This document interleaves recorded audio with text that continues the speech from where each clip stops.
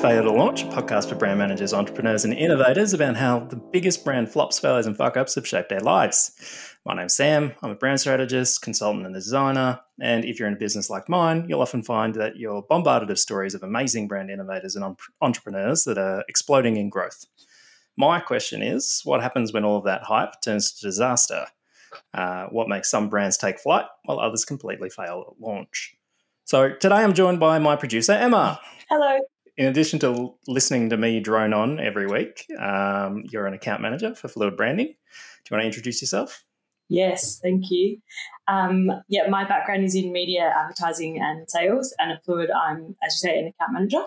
Emma, what do you know about identity theft and its prevention? Well, since I knew you were doing this podcast, I read the first 2 pages of your script and then I thought, no, I need to hear this in real time. Yeah. So up until this point, until a few days ago, I knew Yeah. nothing. Usually the guests come in cold. Today we've got Emma helping me fill out a gap in my schedule and doing her best to not have the end spoiled. I want to hear it how everybody hears it. Yeah, no, it makes sense. I, like millions of other Australians, have some personal experience with having my personal details leaked on the internet and having someone use my bank account fraudulently. Really going to struggle with that word throughout this podcast. That's like me with familiarity. I can never get that. Oh my God. Anyway, the idea of a product that would help safeguard against identity theft definitely has an appeal. And have you ever heard of LifeLock outside of the script reading? Outside? No, never have. I have also had my identity stolen. Really? Recently, yes. It was only recently with the data breach. I shouldn't say my identity was stolen. It was just that data breach that happened was it Medibank? I don't know. There was about 6 I was involved with last year. So yeah, it was Medibank, I think, for me. So yes, I feel like it's rampant. It's happening. Yeah, it's crazy. In 2005, Robert J. Maillard and Todd Davis co-founded LifeLock. It's an identity theft protection company. They were based in Tempe, Arizona. And Maillard had previously founded Internet America, which was an ISP, back in the late 90s. And Davis had worked at Dell before then founding a group called Marketing Champions. So they've kind of got 2 different skill sets and they've come together.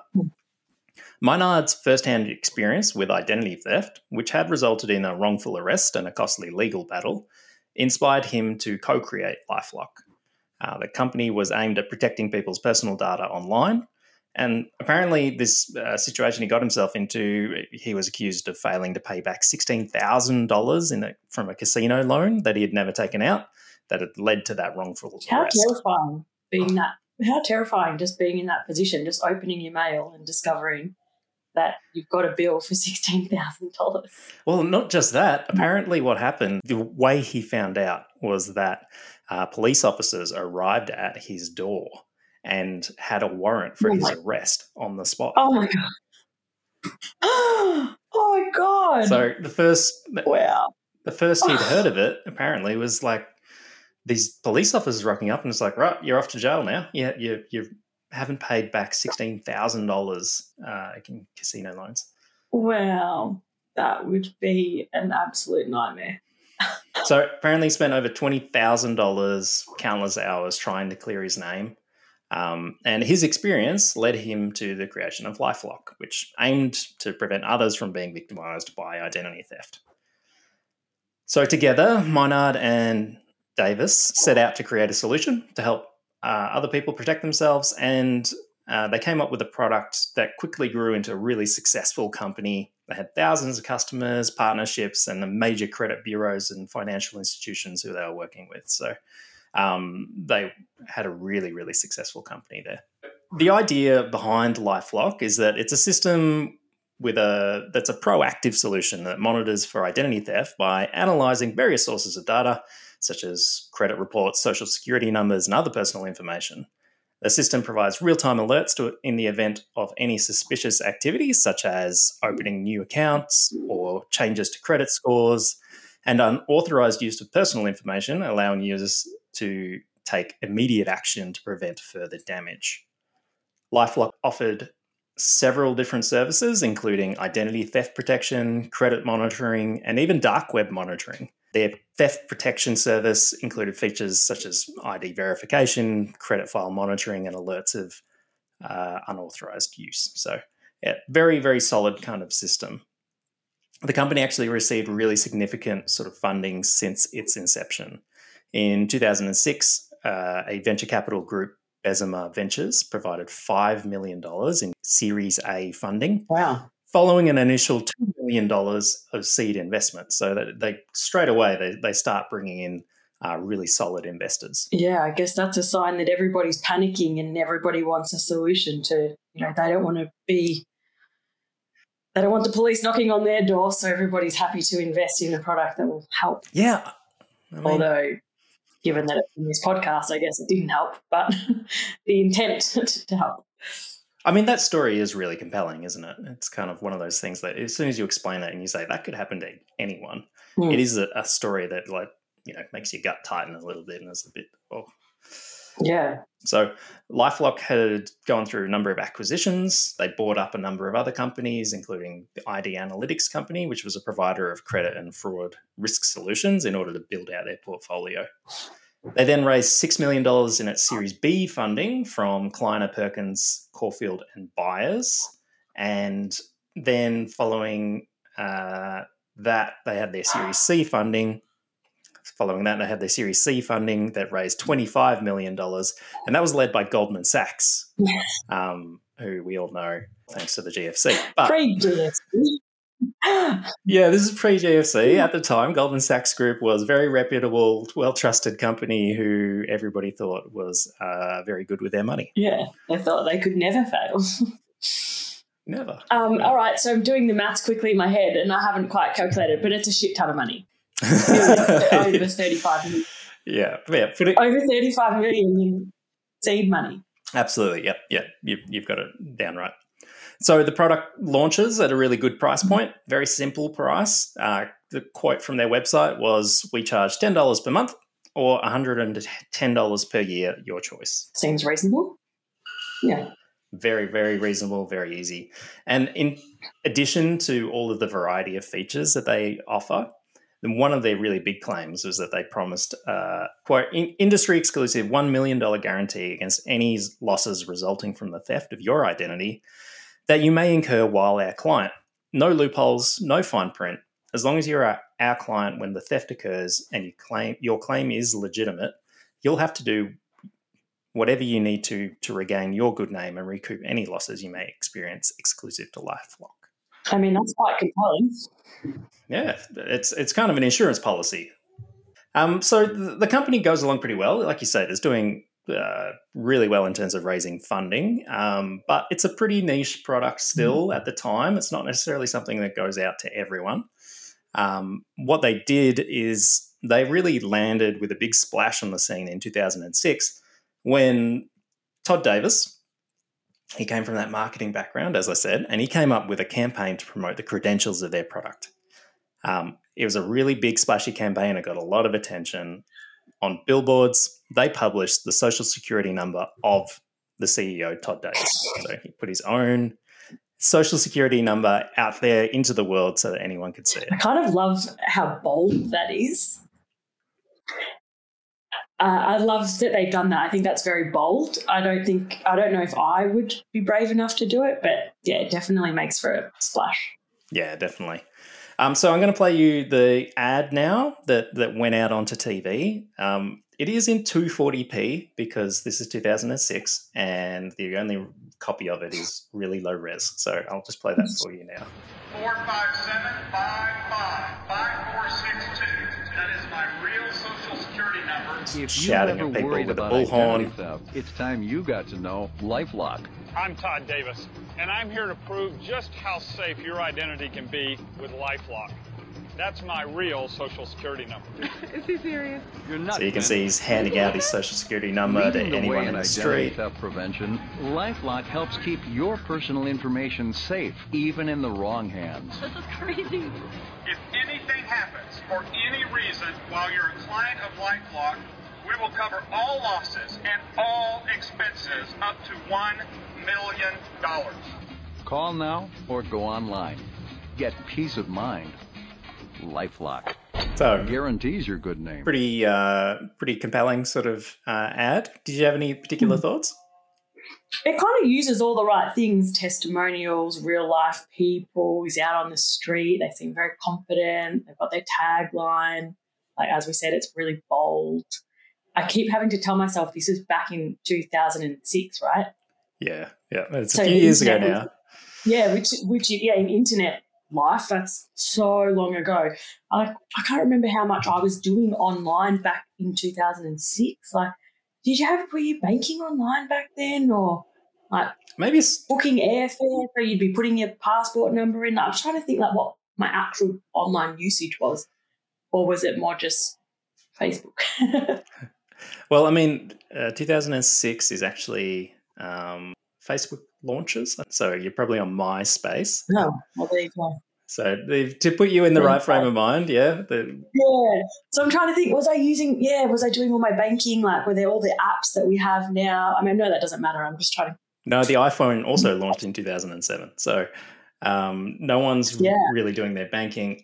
But I remember at the time seeing, this shows how old it is. I remember at the time reading newspaper articles in a newspaper about identity theft and hearing stories about how people had their identities stolen. But it certainly wasn't as prevalent as it is today. I mean, just last year I had my personal details leaked online 6 times. So it's definitely, I can't imagine in 2006, it's a very different kind of world in that sort of way. But in terms of the ad, I mean, I can see how people would sign up. It's for what it is. I should say the ad features Todd Davis. He's walking around the streets. He's in this busy city, but he's walking around the streets. He's got a bullhorn. He's shouting at people. He's handing out copies of his social security number. There's all these baffled members of the public. The camera keeps zooming in and out like an early kind of music video on MTV. And all these kind of members of the public, and there's a testimonial from the LifeLock customer as well, and then people are like, I signed up, and so it's and maybe it's kind of using that fear factor, isn't he? It's kind of like, I can give you the problem, but I've also got the solution. I think it's a really early example of good viral advertising as well. You know, it's not a set up piece of film. It's a film that's recording someone doing a stunt in public to extend the life of that stunt much further. You know, it's a really good example of this is essentially a PR piece. Like, you could get PR out of, putting your social security on a billboard. You could get really good PR out of that. But what they've done is they've filmed the whole stunt multiple times, cut it together into an ad, and really extended the life of that stunt much, much further. And I think it's a really effective way of advertising. Yeah, so do I. So the campaign launched with an estimated millions that were spent on billboards, TV spots, trucks, websites that were all promoting the product's effectiveness, with Todd Davis' actual social security number on full display for anyone to see. So the campaign ran for a number of months, during which time the Federal Trade Commission began receiving a whole raft of complaints from consumer groups. So they began investigating LifeLock's marketing practices. The FTC found that LifeLock had made false and misleading claims about the effectiveness of its identity theft protection services in its advertising.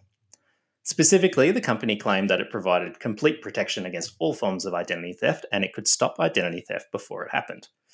The FTC alleged that these claims were not true and that LifeLock did not provide the level of protection it promised. The FTC also alleged that LifeLock failed to adequately protect its customers' personal information. The company had marketed its services as providing complete protection against identity theft, but had not taken sufficient measures to protect its own systems from hackers and other cyber threats. And as a result, the personal information of thousands of LifeLock customers was actually compromised and leaked, putting them at risk of identity theft, ironically enough. Oh, that's bad, isn't it? That just feels like a real oh shit moment. Yeah, if your whole game is protecting personal information, it's pretty bad when you're leaking personal information. Yeah, it does seem like a really big oversight, a disappointing oversight. Yeah, I think part of the initial complaints, the statements they made were so broad and sweeping. The idea that they could completely protect anyone's social security information, the idea that you could be 100% guaranteed that you would get, your money back and that you'd be able to restore your good name. I mean, they obviously believe that, right? They were going to offer $1 million. Yeah, I mean that's the insurance policy. I wonder if maybe they got carried away with the copy and didn't run it through legal, which is something that is usually a good move. We've seen this before, Sam. It's not good for marketers to jump too headlong into big sweeping claims without double checking them, because they can get so excited about the product. And I've seen this with people who get so bought into the thing that they're creating that they forget that, well, they develop blind spots, I guess is probably the best way to say it. They get really overconfident in their own products. The FTC ordered LifeLock to make a bunch of changes to its advertising and marketing practices, and the company was required to clearly disclose its limitations and the risks associated with its services, as well as to implement stronger data security measures to protect its customers from personal information leaks. There's a thing that happens sometimes, when you're watching an ad and you get all those terms of services at the end, and it doesn't really mean much to most people. You would have heard those kind of They're really big in the States whenever they have any pharmaceutical ads or paracetamol or anything like that, and they list all of the things that could go wrong if you happen to take a Panadol. And it kind of loses. You lived in the States for a bit, didn't you? I was in Canada, and also very big in Canada. It's like a larger portion of the ad would be telling you about all the things that could happen to you than the actual creator. Yeah, this isn't the first time I've heard of a company in the US getting in trouble for not having its terms of services written on the ad or disclosed at the end. Very famously, Pepsi, our old friends Pepsi, also got in trouble when they didn't disclose that you couldn't buy a Harrier jet with their Pepsi points and awards program. And then someone tried to buy a Harrier jet with the Pepsi points and awards program, and that ended up in a 10-year suit. There was a whole story in and of itself. There's a good doco that's on Netflix that's all about that. And I don't know, it's just always fun to mention Pepsi in every single episode, apparently. I have a vendetta against Pepsi. It's nothing personal. So along with all of those changes, in December 2010, the FTC fined LifeLock $12 million for its deceptive marketing practices. That seems like an awful lot, can I just say? It was one of the largest fines ever levied against a company by the FTC. It was a huge amount. That's quite a shocking amount of money for there. Could they not have just fined them a little bit less? Well, in the course of the investigation, LifeLock was found to be hiding a pretty critical piece of information from its customers. But that's something that we can talk about more next week. Thanks for joining in today, Emma. Did you learn anything new? I can't wait to hear what happens. I've already learnt a lot, and I'm really excited to know how this ends. Great. Tell the audience at home what you've been working on and where they can find out more about your work. So you can head on over to fluid.au or head on over to our LinkedIn page, Fluid Branding. There's some really great case studies on BHP, on Melbourne Water. They're two of our big corporate clients that I look after. Excellent. All right. If you want to know anything more about what we spoke about today, check out the show notes for sources or visit fluid.au and join us next week while we round out the story of how LifeLock might have failed to launch.